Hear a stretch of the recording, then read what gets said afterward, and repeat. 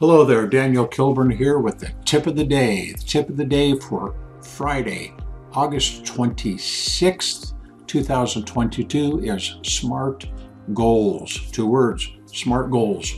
So what are we talking about, a SMART goal? Ideally, if we're going to build a plan of any type, we have a goal. There's an end result somewhere. That's a goal. Now let's take some examples here. If you've ever planned a wedding, well, the end goal was for the happy couple to sail off into the sunset and live happily ever after. But it took some planning to put that wedding together. And I'm so happy that couple is sailing off into the sunset and is going to live happily ever after. If you ever planned a vacation, well, you figured out where you were going, what you were going to pack, how you were going to get there.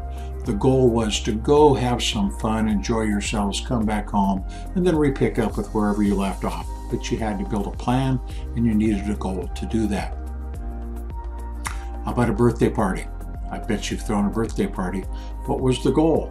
Well, the goal was for little Bobby or Susie to get a whole slew of presents, have fun, have cake, ice cream, send all these little kids home with a sugar high to mommy and daddy, and then clean up the house at some point in time so you can forget that you did that.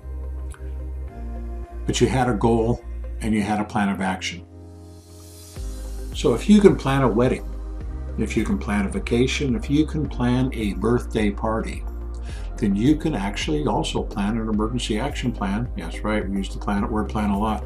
You can develop an emergency action plan for the emergencies and natural disasters that will come into your life. Now, unfortunately, and statistically it's been proven that less than 40%, 39% of the country, Americans have any form of plan. That doesn't mean they have a full-blown plan, but they have something going on. So what that statistically means that roughly 6 out of 10 people have done nothing. I'll say that again. 6 out of 10 people, 6 out of 10 people have done 0 to prepare for the emergencies and disasters. And if you've ever been in one, you know who those people are. They're the ones freaking out, having a conniption fit, all anxious, ready to get in fist fights over water because they don't have a plan. Don't be that person. Avoid that grocery store. Now here's a map right here. Look at this map. If you live anywhere in the red, and I didn't make this map, this is from FEMA. If you live anywhere that's red, then you probably should have a plan of action. Other surveys have been taken. Everybody's taken a survey. According to Wells Fargo, 4 out of 5 Americans live in a place that have a disaster. So many people live in places that have disasters. That's right, that's those red places. Why don't they have a plan? I have no idea. But you're going to be that other person who's got that plan. You're going to be in that 39%. I'm actually going to raise that number up to 50, 60, 75, 100%. People are going to have a plan. But in order to do that, you need to have a goal. All right, and that's where we call the SMART goal. So when developing your plan, especially a disaster plan, there's a lot of little goals, believe it or not, that go into the big plan, okay? But it's not that hard, especially if you follow a concept. Now keep in mind your SMART goals are specific, measurable, attainable, relevant, and timely. There's a format of them which helps you follow it so you can complete whatever it is you're doing. Now there's an article down here. I want you to go look at this. My friend Brian Judd, he's an author for Bowker, B-O-W-K-E-R, wrote a real good article called Goals Are Worthless. I know, I had to read it twice. Goals are worthless, are they really? Well, no, they're not. But it got my attention.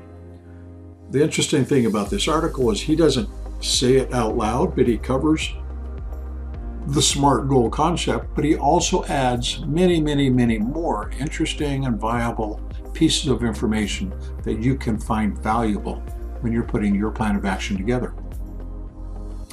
So go hit that link and go look at that and see what he's got going on there. Next thing I want to bring up is September. That's next month. It's right around the corner. It's just a couple days away. September is National Preparedness Month. That's right, National Preparedness Month is the month that we should be aware of natural disasters and take action to prepare for them. As I said earlier, not a lot of people are prepared, and it's usually because they don't think about it, they don't want to think about it, They don't want to think about it. They don't have the information they need. They think it's too hard. They think it's too expensive. Okay, first of all, you can get the information. I'm going to give it to you. It's not that expensive. It's not hard. If you follow me for the next month of September, I'm going to give you everything you need to put your plan together to protect yourself, your family, and your loved ones.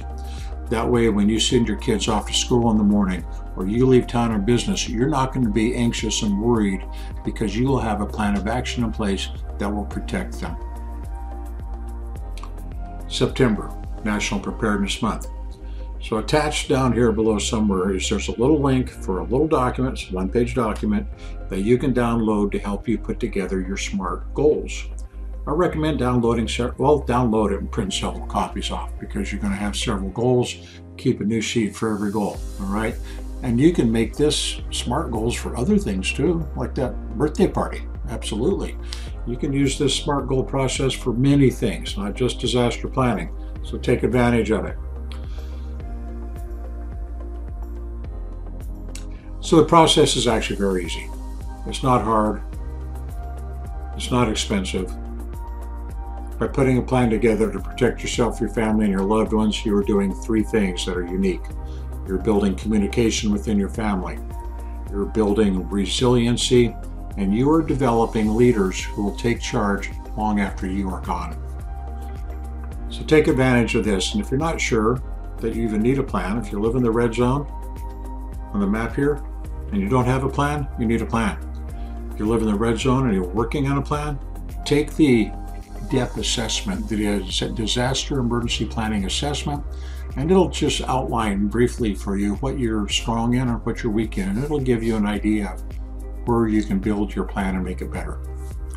This is Daniel with Emergency Action Planning and the Act ASAP podcast. Till next time, you all be safe.